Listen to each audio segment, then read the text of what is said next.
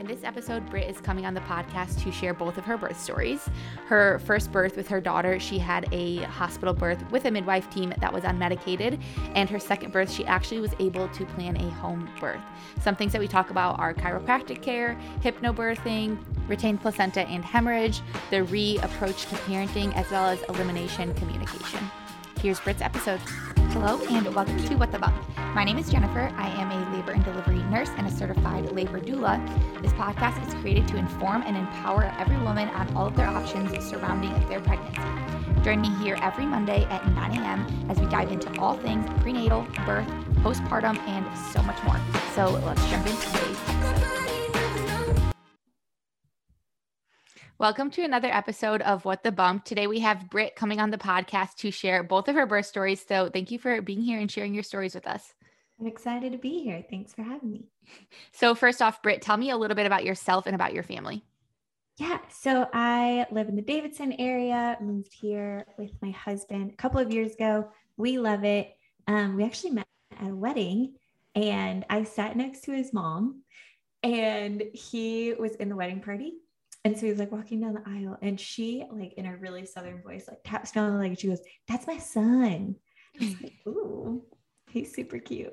And yeah, that was 4 years ago now. Okay. So his mom set you guys up? Yeah. Yeah. That's awesome. Where did you guys move to Davidson from? From Chester, South Carolina. So we dated for like 6 months. And then we got engaged and got married 3 months later.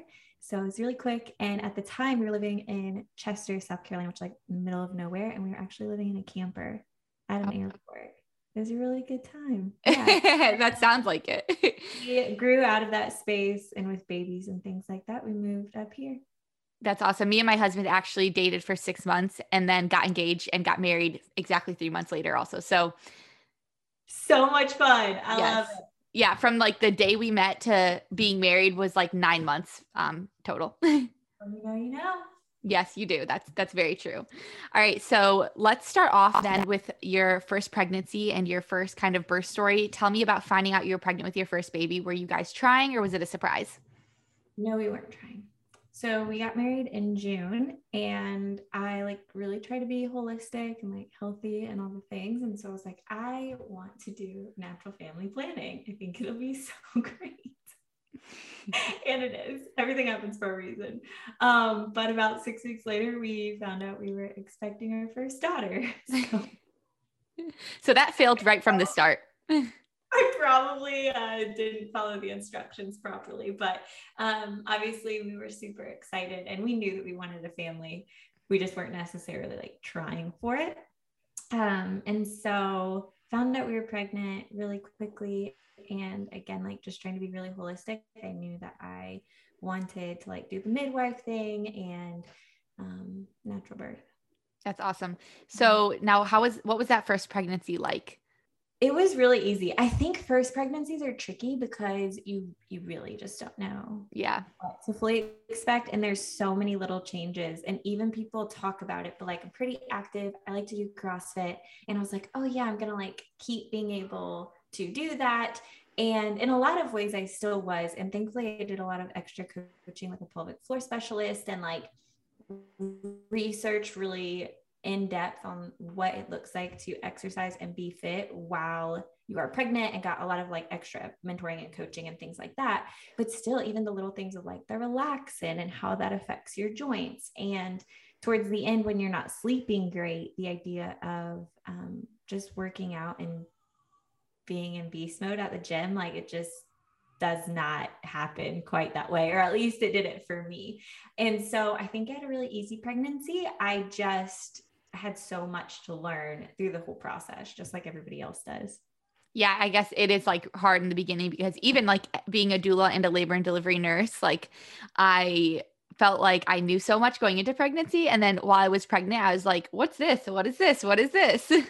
Yeah, there's so many little nuances and you can listen to a million podcasts and like read a million books and all of those things, but it's still not the same as just like walking it out and like going through it. And it's such a special time, but it's definitely a lot to learn. Yes, it really is. So now you did mention like you wanted to kind of be as natural as possible, go the midwife route. So what were you planning? What kind of like birth preferences did you have for this first pregnancy? Yeah, so I really got into hypnobirthing, which is a little bit different from hypnobabies, but like that was kind of what really resonated with me. I wanted to do a home birth for my first one. And as you know, in the Carolinas, like South Carolina, you can technically do it, but there's still just like, I could not find any resources. And at the time, I didn't know anybody like living in Chester. It's just a really small town. Like I just couldn't really find anything that I was really comfortable with, or not even just comfort, but anything at all in like the home birth world. And it was still my first one. So I decided to do hypnobirthing. I did hire a doula, and then I had my daughter at Novant Uptown. So it was like a 45-minute drive to the hospital. This was 2019. And so there was one birth center that was in the process of shutting down, and they were very clear with us of like, hey, we're not accepting anybody else. And my area didn't have midwives. And I knew that I definitely at the very least wanted a midwife. And so just kind of sucked it up and drove all the way into Uptown. And I really had a good experience there for a hospital birth. Yeah, that's awesome. And yeah, I know it can be really hard in the home birth world to find anything. Like you said, South Carolina can be a little bit easier. And people always say like it's illegal in North Carolina, and it's not necessarily like illegal to have a home birth. You can have a home birth. That's not illegal. It's just technically illegal for like a practitioner, like a certified nurse midwife to attend it, I guess. It's really confusing, the regulations around it here. But yeah, that is mainly like the whole issue with it. So you planned the hospital birth, midwife, you said you did hypnobirthing. So were you planning on going unmedicated? Yes. Okay. So now nearing the end of your pregnancy, what was that labor like? How did that birth kind of happen and unfold? Yeah, her due date, I'm trying to remember. I think it was May 4th. And so I went into labor May 2nd. I was really tired that day. So I ended up taking like a 3-hour nap, woke up, and I was feeling like a new woman. So I was like, ooh, like the baby's almost here. Let's do something like really romantic. I'm going to make steak. And I do not cook. So this is like extra special. I like go to the store. I like make this really nice steak, literally sit down to eat it. I like cut the first bite, and I was also trying to get my iron up. So I was like really trying to do all of the right things that pregnancy. And had my first contraction like before I even had the first bite, and I felt so nauseous like with my first daughter, which this is not normally how first births are, but like it came fast, and my contractions were like 5 minutes apart pretty much from the first one that I felt, which, you know, perhaps there were small contractions the rest of the day and I just didn't notice it because I was napping. Right. And so my husband called the hospital and said, you know, hey, my wife's in labor. They're 5 minutes apart. Also talked to the doula. And she said, you know, labor at home as long as you can, of course. And that was our plan. But they were already 5 minutes apart. And so we did want to go ahead and like call the hospital and triage, bless them, their job. And I know this, right? Their job is to keep you at home as long as possible and make sure, I don't want to say that you're lying, but like there are some people that are quite dramatic. And so their job is to make you feel like you're lying. That's what it feels like. And so they're on the phone with my husband and they're like, this is her first labor. There's no way her contractions are 5 minutes apart. It made him feel dumb. And he's like, this is not that hard to count. Like it is what it is. Like I'm right. Like these are the facts. So, and we lived again an hour away. So we went ahead and started making our way to the hospital. My triage experience was not great. And I hate to bash the hospital, but they really did like try so hard to push me into getting medication. They were like, oh, well, I understand you want to do it naturally, but let's just go ahead and get you an IV and get you set up on fluids in case you change your mind. And I'm like, can you just leave me alone? Like, I don't need to be pricked. Just let me do my thing. And then they ended up not having a room ready. And so by the time I got to the birthing room, I had my daughter like 45 minutes later. Oh, wow. Yeah. So, that was like I guess a lot of my other things, my hospital experience. So my midwife, so kind. And at the time, Nova only had 2 midwives, and I believe they're both still there, and they are fabulous. I think that if you are going to use a midwife and want to be at a hospital, like, I really did love them. It's just triage doesn't get it, like that's not their world. And my labor, I had her in a squat position, which was pretty cool. And they're like super supportive of just like letting me move around. I wanted to do a water birth. I got in the pool and I was like, oh, I do not want a water birth. I am not comfortable at all. Yeah. Yeah. Yeah. I hated the water too. I like tried to get in the tub here at home before leaving for the hospital. And I was like, nope, this just is not it for me. If you're like on that all natural path, you're like, it's like the dream, that you're just like going to feel like this soothing tub of water and just like floating around, and your baby's like you're just breathing it down. My first birth, that was not my story, but it was still a really lovely, nothing bad happened. Right. I think it was wonderful labor. All in all, it was like 5.5 hours. Yeah, that's awesome. So yeah, my experience was really similar. My labor was like, I think 6 hours from my first contraction, and I got to the hospital and was 9 centimeters. So, and they were 5 minutes apart from the start also. Oh my gosh. Yes. Very similar. Like you're talking and I'm like,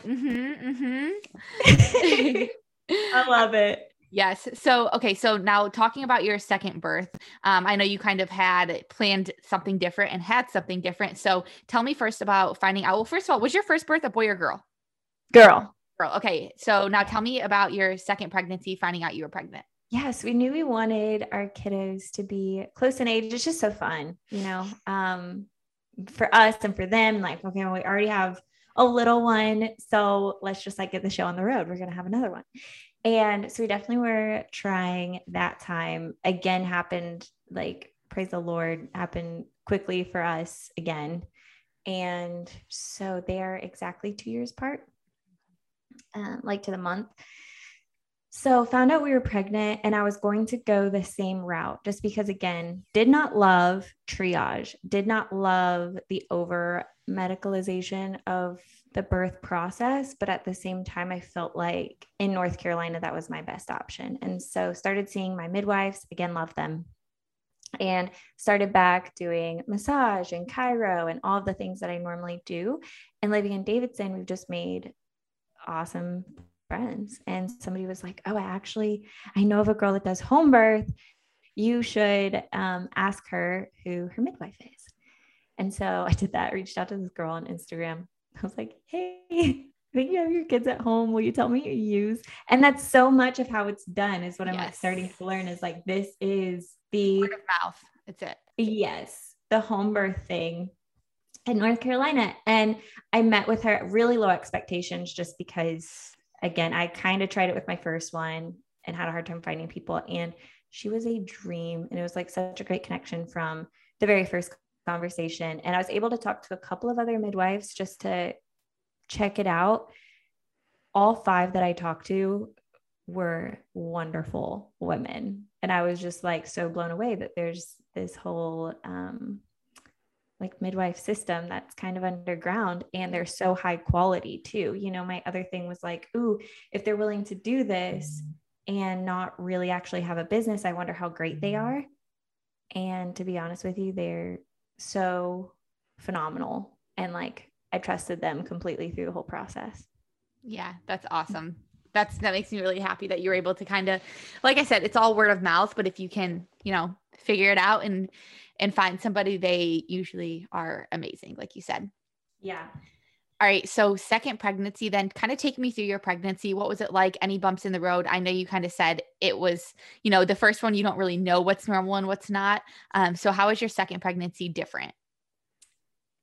Yes. So second one, I did have like some nausea, but outside of that, I felt just a lot more prepared for knowing, okay, this is what even labor is going to be like. Like my first labor, obviously tried to stay calm, but you just don't know what it's going to feel like. And so this time I was like, okay, I know what I want. I know what I don't want. I know what the process is going to look like.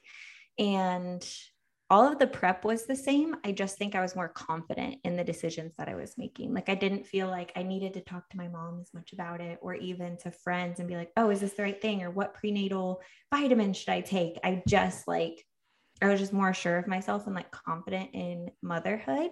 And so I was able to enjoy it more, even though I did have the nausea, which is something I didn't experience at all with my first. And I enjoyed it. I wouldn't say that I am the person that like loves being pregnant. You just get so large. You do get very large. But the other symptoms, I think that there's so many ways to just enjoy that season if you can. Yeah, I like how you put it, like you kind of know what to expect more, so you feel a little bit like more confident. Because even with my first pregnancy, like I said, I thought I knew so much because, I help people birth babies for a living, but I was like texting coworkers and friends every day being like, is this normal? Is this normal? Is this normal? Because I was like, before somebody's like 38-ish weeks, I don't really take care of them ever. So when I was like in the middle of my pregnancy, I didn't know anything. So I'm excited for that for next time. Like you said, like the confidence is just a little bit different. Yeah. Yeah. And you have a lot less to learn because some things just kind of stick with you. Mm-hmm. And yes, every pregnancy is different, but there's still just some things you just go into it not as planned.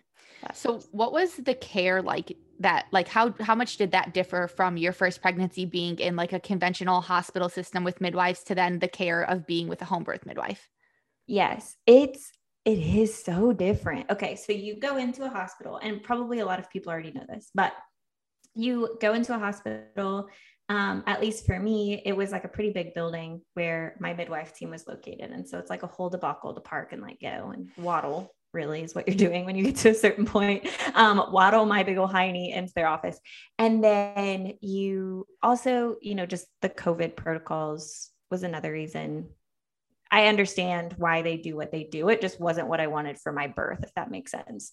But you go in, and I think the biggest thing that I found is even the way that they listen to baby and find baby.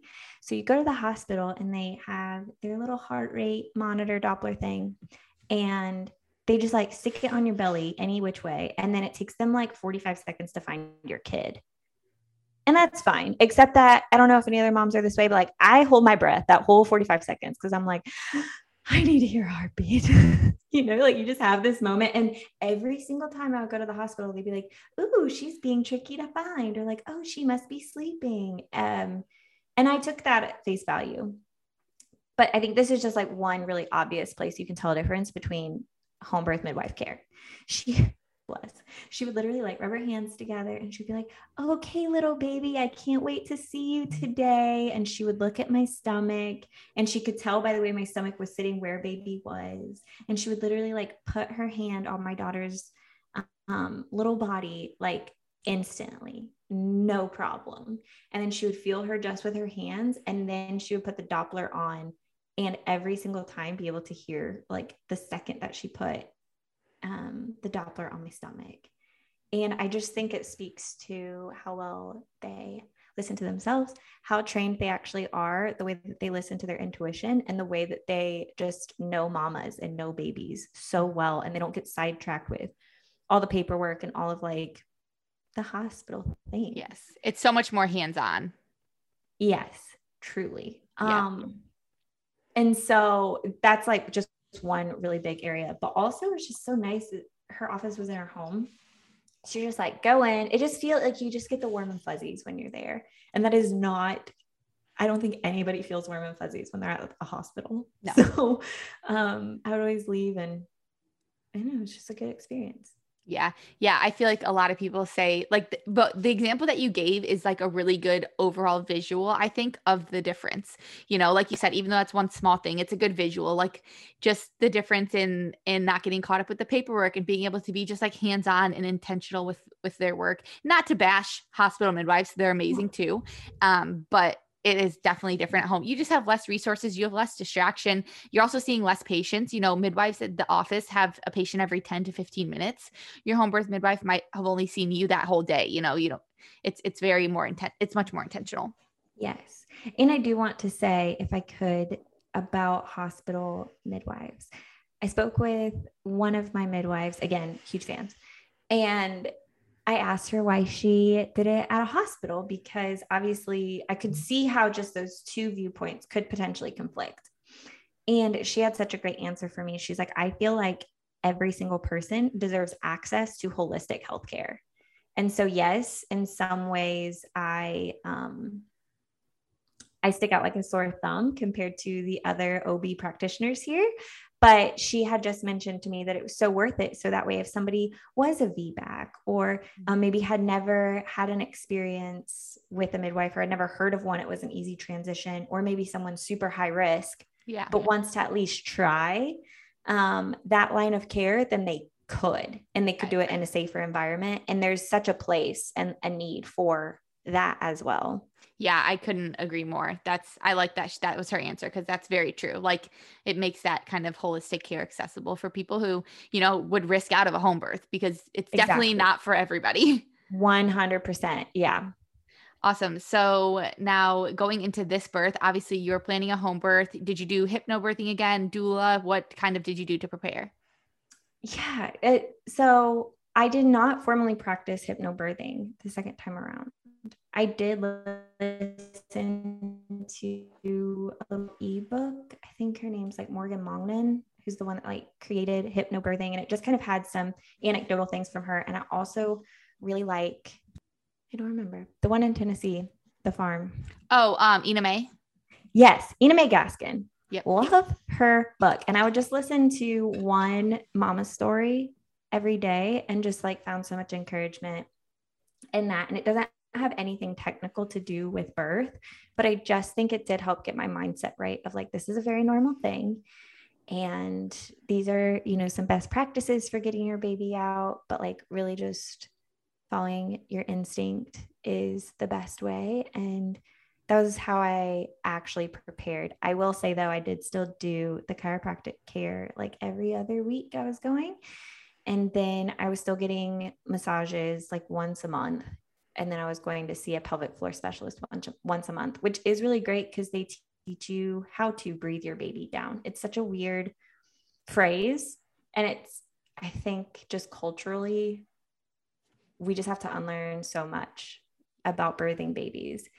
And so having somebody, I don't know if this is TMI, but like having somebody actually do a real internal exam and have their hand on your cervix and say, this is what it looks like to bear down. This is what you should be doing when you're breathing your baby down. These are some really great birthing positions. And she showed me like, hey, if you're starting to feel the baby in this place, this is what I want you to do. And I haven't shared this part yet. I'm so lucky because my pelvic floor therapist is also a great friend. And so she came to my birth. Oh, that's awesome. Yeah, it was really great. Yeah, that's awesome. So did you plan, were you planning? I know you said you didn't like the water with your first. Did you have a tub or anything like that for this home birth? I did have a tub this time. And I figured out it could have just been like me and how I was feeling, but the hospital tub, beautiful, but it has hard sides and like hard sides and like back labor, not a great combo.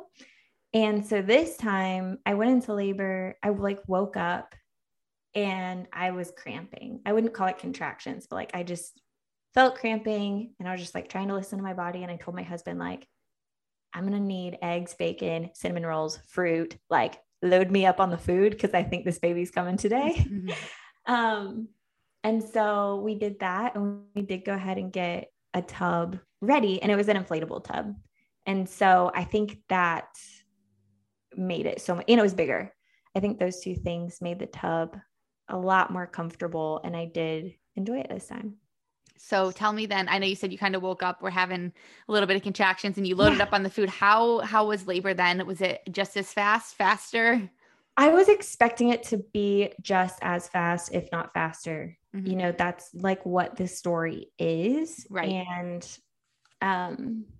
I've seen so many people have like 2-hour births, especially if they're home birth. And I was expecting that. And no, actually, this one was a bit different. I think it was between 5 and 6 hours total. It's about the same time.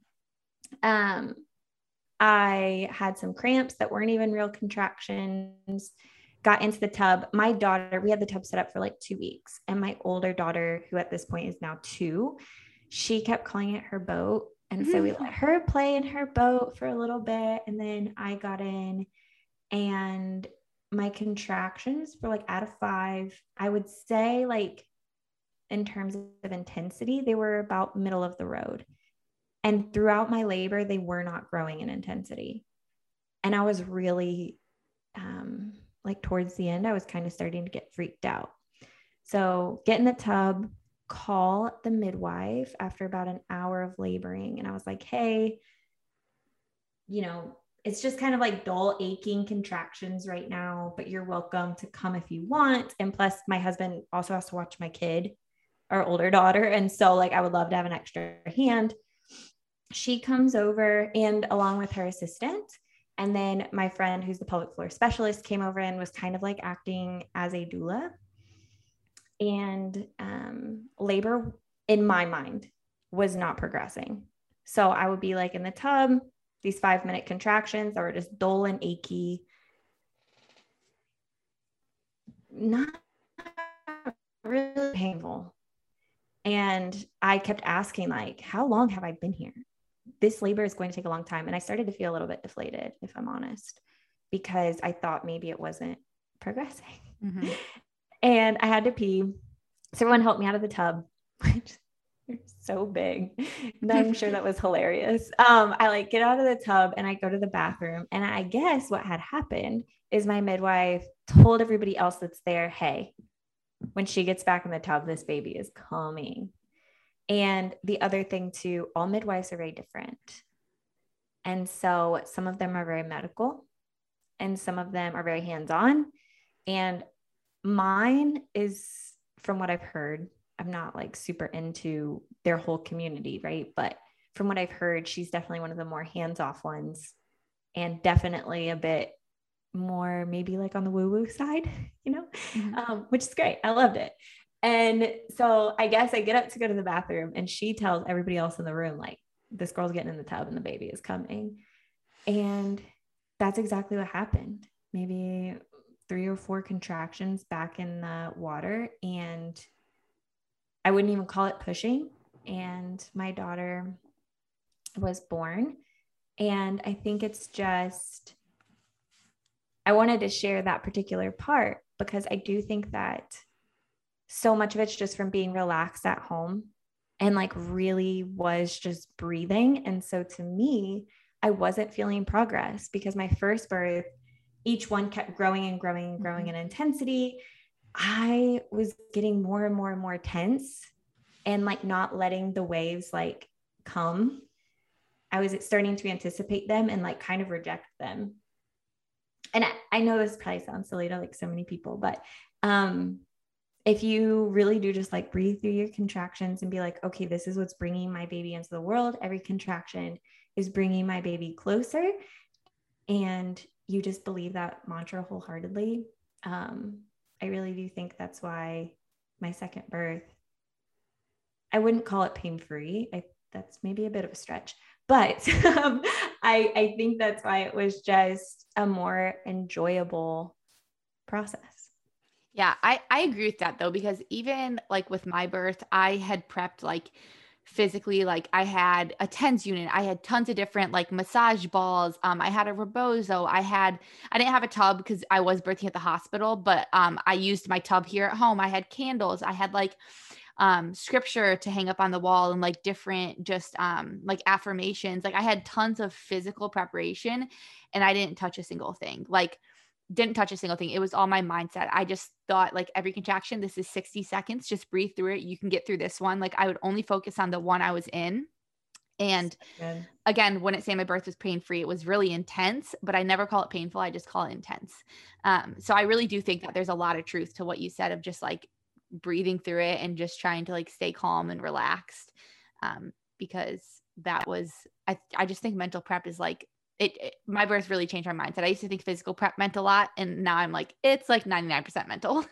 Yes. And I love what you just said. Literally got chills because the birthing process, there's so many things that I love about it. And it is so true. You learn so much more about your mental fortitude, and you get a little bit more mental toughness out of it. And it's not something that you have to grit and bear. It's just, I don't know. I just think it teaches you a lot about yourself and what you're capable of. And I've never felt more confident than like those 24 hours after I have a kid. Oh yeah. You really do just like feel on top of the world. And maybe part of it is because I didn't have anything to like suppress those really sweet hormones or what, but just knowing that you can do it and like you got to the other side and nobody can help you. Even if you do choose to get an epidural or something like that, like it's still you at the end of the day that has to walk it on your own. And you can have a supportive birth partner and a wonderful husband and an incredible doula and like the best birth team ever. But the only person that can get that baby out is you at the end of the day. Yeah, that's very true. I totally agree. All right. So then now postpartum, what was that like then? Kind of the difference being at home also from the hospital to having your baby at home after she was out. Yes. So a lot. I think that this is maybe one of the coolest things about home birth is the time after. So my first daughter was born at 1:30 in the morning. And of course they had just shut down the hospital kitchens. Nobody was delivering food. Like I said, I didn't even get to finish my steak dinner at home. And so I was so hungry. And they basically went to CVS and like just got me some gummies and like some snacks until the next morning. And then they want to check you every hour. And I'm glad that they do. That's their job, right? I mean, it's just like what has to be done. But you actually get this really sweet moment after birth, if you are left alone, that you and baby get like this massive nap in like 5 hours. And so that's just not something that you can do at a hospital birth. They don't let you. Again, they have their reasons and I respect that, but the home birth was so cool. First of all, I also just want to say that I had a rough placenta birth. So apparently this is something that's big with COVID. I did have COVID during pregnancy. I was like 7 months pregnant when I had it, asymptomatic, but I did test positive, and I had a sticky placenta. So, or retained placenta in my mind is actually probably more what it was. My placenta was at the top of my fundus. Is that the right word? Okay. Uterus, fundus. Yeah. Fundus. Okay. My placenta was at the top of my fundus, and it wasn't coming off of the uterine wall. And so I started hemorrhaging, and the midwife ended up having this like sweet moment with my girl, you know, we're like snuggling. She's so cute, except she's like blue and she is staying blue. And so they cut the cord. I was like trying to do like prolonged cord clamping, like the whole thing. Right. And like homegirl is just like blue as a blueberry at this point. I'm like, we need to cut this cord. Something is like not right. And then she ends up fine and she's breathing and she's beautiful and all the things. But I start hemorrhaging. And so they end up having to go in, and she calls it like peeling an orange. Mm-hmm. It took 6 tries. My poor uterus. Yeah, that doesn't feel good. Yeah. No. Okay, this was painful. Birth, just intense, not painful. Getting your uterus scraped out from your placenta scraped out from your insides, very painful. So that's what she did, you know, had to like scrape it out, took 6 tries. Bloody mess. And also just want to say that's a testament to home birth, that like even when things go wrong, that was best case scenario, because I called my hospital midwife after the fact and just kind of shared with her, because now one of them and I do speak pretty often, and had heard that sometimes they actually will do a hysterectomy when it gets that bad, or they will put you under and then you can't nurse. So many things that I'm just really grateful that I had a great team in the room, 100% trusted them with the process, never felt like I needed a hospital transfer, and they just like handled it with so much confidence. So immediately after birth, that's what happened. Sorry if I just like went off on a No, tangent, you're good. The rest of the time when you're looking at hospital, a lot of interruptions, very sterile environment. There's an expectation of like, okay, you got to bathe your baby right now. And hey, we got to take them and do blood work. And we want to wake you up every hour to give you like a stomach massage to make sure, you know, everything is good. And instead, my daughter, Mila, the newborn, and I were just able to take a huge nap. My husband got ramen for us, just like sipped on my ramen, which also into the 40 days, the postpartum 40 days of like eating all the warm food and the bras and things. So I was trying to do all of that. And we snuggled. And after my placenta debacle, I took like 6 weeks to just lay in bed and love on her and spend time together and nap together. And it was really great. And I think it's like even affected her now. She's 4 months old. And just her and I have bonded a lot better than I was with my first at this point in her life. Right. I think there is a lot that happens hormonally when you can just snuggle your kid and have nothing else to worry about. So yeah. I've heard that like from a lot of people, just the postpartum experience when you're at home is just different. Like you just get to get in your own bed and wrap up with your newborn, and like you kind of get left alone and you're already home and the mess gets cleaned up by somebody else. And I've heard just that part is really amazing.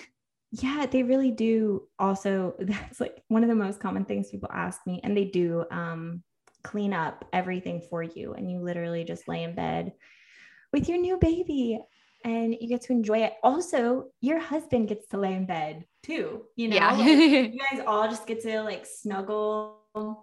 And like we watched a movie the first 3 or 4 nights, like even with our 2-year-old, just all of us together. And that's something that, you know, a hospital, you have to sleep separate. Our 2-year-old wouldn't have been allowed there at all. Right. And just I'm so grateful for those memories. It's sweet. Yes, that's awesome.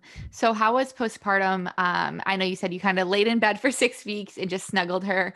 But how was like just that healing experience?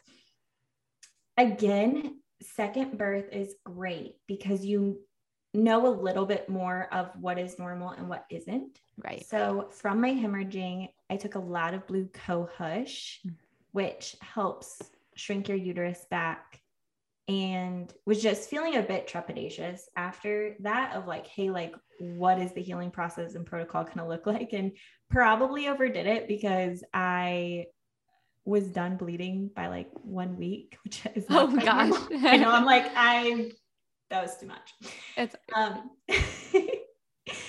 but I do think I was more realistic about what postpartum is. Mm-hmm. So I was willing to lay in bed and be like, wow, this time does go so fast. Soak it up. Everybody else can do everything else. Dishes in the sink do not matter. In fact, I'm not even going to go downstairs to see the dishes in the sink. I can't handle looking at it. But like, if I just stay up here in my cozy little bed, like I'm never going to know. And so I think in that way, I was just nicer to myself about taking the time and not feeling like I was being selfish for it.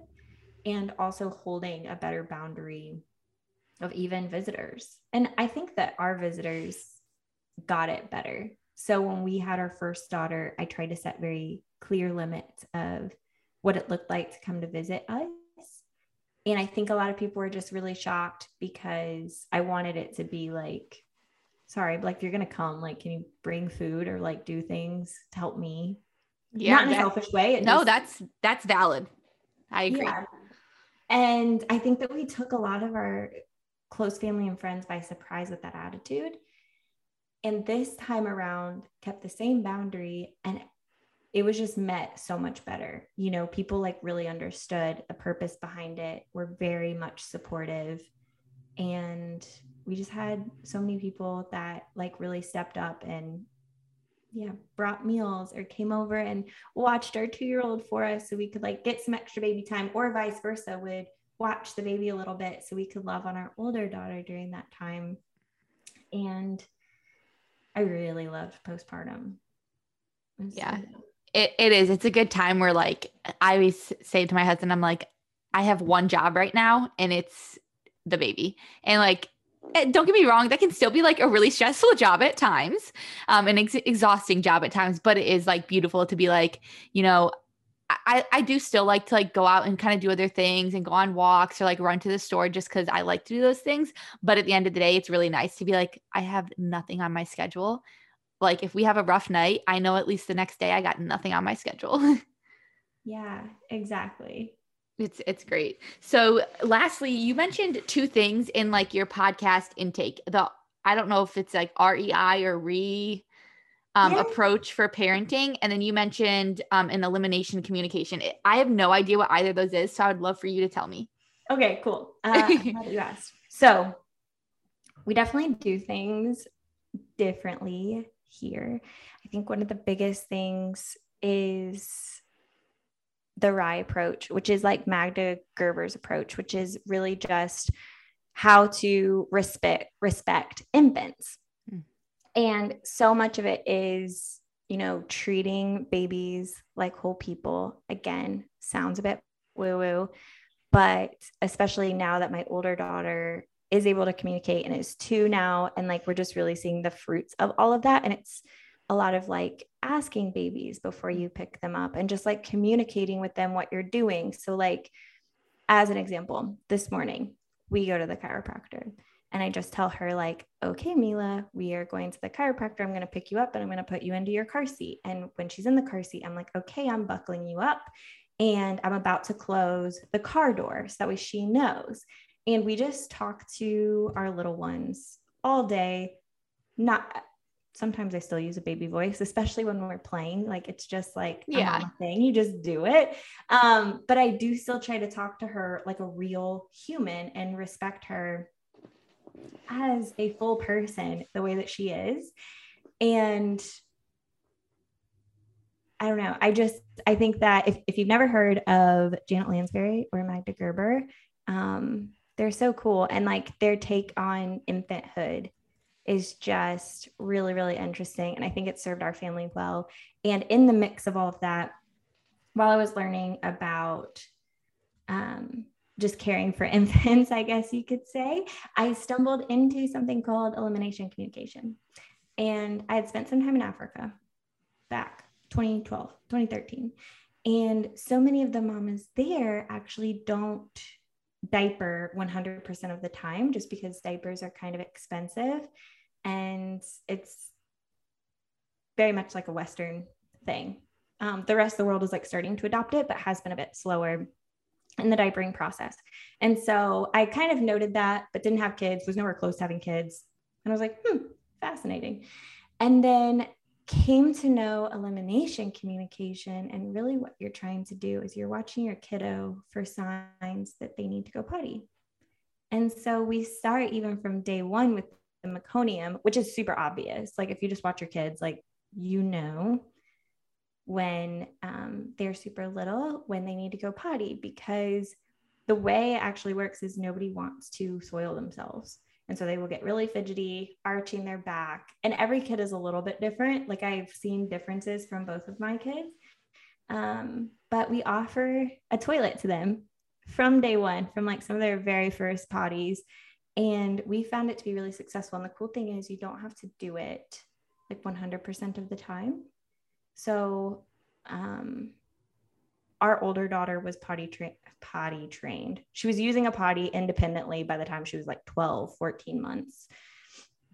But when they're with caregivers, I don't really expect our caregivers to be able to pick up on my infant's like little signs that she needs to potty. And so we do use diapers when we're either out in public or when they're being watched by other people. But if they're just with us, it's usually like a diaper-free environment.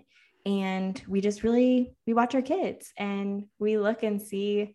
Our 2-year-old, not so much now. Obviously, she just uses the potty independently, but and we just take note of like, wow, I see you're arching your back. You might need to go potty. And then we sit her, it's like a little top hat potty that we use, and sit her on that. And it works. I swear it works. And it's just so crazy. But I think those are like some of the more interesting things that we do that's different. Yeah, I have like so many questions floating through my head right now because truly that is so I mean, I agree. Like I can totally tell when my baby has to poop because she does like arch her back and she fidgets. And I'll even tell my husband, I'm like, oh, she's about to go. And within 30 seconds, like she goes. But what about peeing? Like, how do you notice that? Because I feel like I don't notice when she has to pee. Yeah, the easiest pee catches are right when they wake up. I think that's like a good way to like step into it. So like after your baby wakes up, most of them will wait. Like they won't pee in their sleep usually. It'll be like right when they start getting kind of restless and like kicking their legs around. That's usually when they're using the restroom. And so whenever I see that she's starting to wake up, I just come in, take her diaper off, and I like snuggle her and offer her the potty. And both of our kids have pretty much like, I would say 90% of the time go during that sweet time. Mm-hmm. And also below 6 months, a lot of times they will go while they're nursing or eating. Right. And so they'll be eating and then they pop off really quick, go potty, and then they'll hop back on to finish eating. And so those are the easiest ways to catch. And so I just put the potty, like for me as a nursing mom, I just put the potty in between my legs, take her diaper off, and then I'm just able to like cradle and feed her. And then her little bottom is on the potty. Yeah. So you diaper at night though, you said? Because that's the other thing I was thinking. I'm like, what about like those random like nighttime? Okay. That makes sense. Yeah. So I was like, that'd be a lot of messes. Also, I feel like there's like a hierarchy of things, right? So like, I don't see elimination communication as being like the number one priority for me and our family. It's sleep. And so I'm not going to worry about potting like when they are sleeping or a miss if they are like in between asleep and awake. And I feel like they might go back to sleep. Like it's not worth it. Like just use your diaper. The other big thing that I do think really helps when you are learning elimination communication yourself is the second that you see that blue line, just to go ahead and change it. Because both of my kids, when they're both in diapers, do not like to be wet. And I think so much of it is because we don't let them be wet. And so when they are, they will straight up tell you. And so you kind of start to create this environment where like they don't want to be wet. They will hold it. And again, we'll just tell her like, hey, I hear you in the back seat. I bet you have to go potty. You can either go in your diaper now, or when we get home, I will take you on your potty. And she's 4 months. Maybe she doesn't know what I'm saying, but I feel like she does, because there's usually some kind of like baby dialogue that happens during that time where like she either feels comfortable enough to go in her diaper, or she waits and she'll be like kicking in the back seat. And then I grab the potty really quick and offer, and she goes.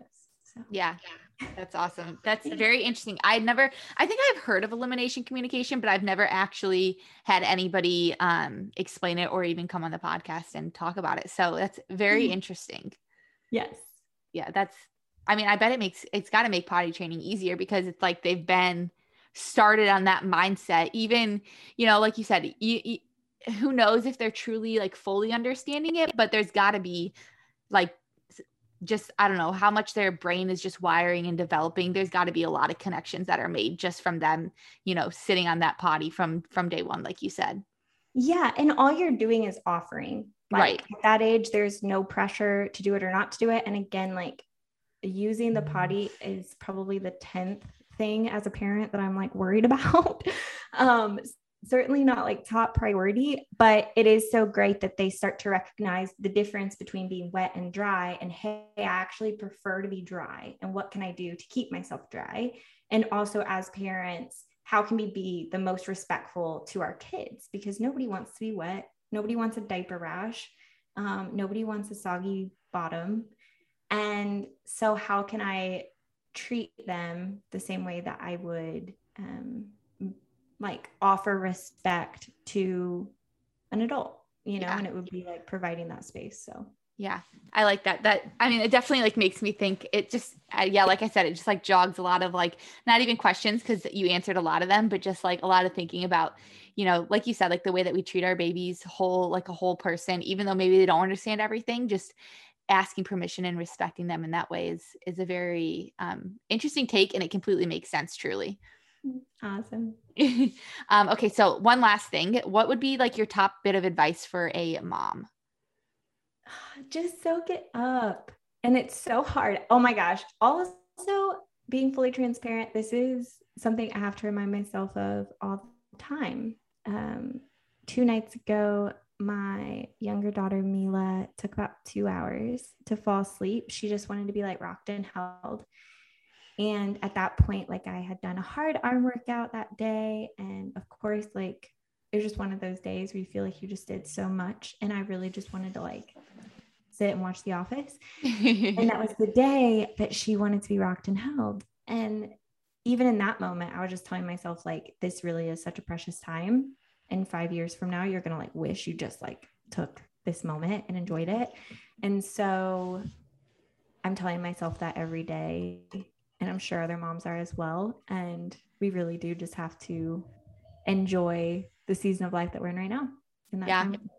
I actually just read something on Instagram today just about that. Like, just sit there and cuddle your baby and don't feel guilty about it. Like I said, like I try to tell myself that I have no other job than this right now. And it's really hard not to remind, or it's really hard to not, like, it's really hard to remember that every day. And something that I read on Instagram, she said, you know, like, let the world keep revolving around you and you'll catch back up with it when you need to. And I thought that was good because right now my daughter is about to be 6 weeks. And I have a bad habit of just being like, the world is moving around me. Like I need to jump in there and I can't let it go without me. And it was just a good reminder this morning, like the world can go without you for a time period and you can jump right back on in when you're ready. I love that. And also it's really important work. It is. It does feel like, you know, you get a little bit of FOMO socially, right? Like now I don't want to, I don't want to pay a sitter for like 4 hours for me to go out to dinner.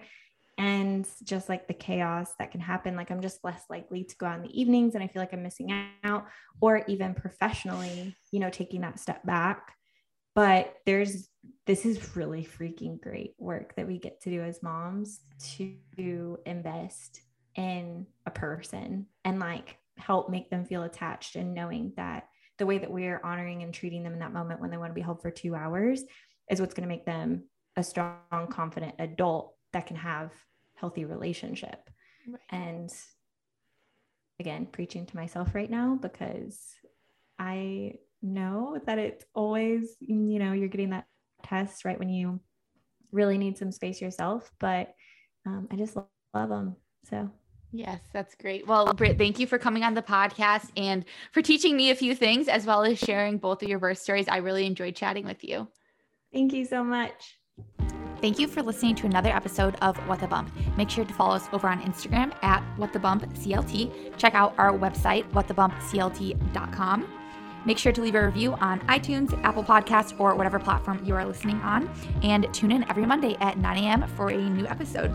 Remember that this podcast is for educational purposes only. I will see you next week in the next episode.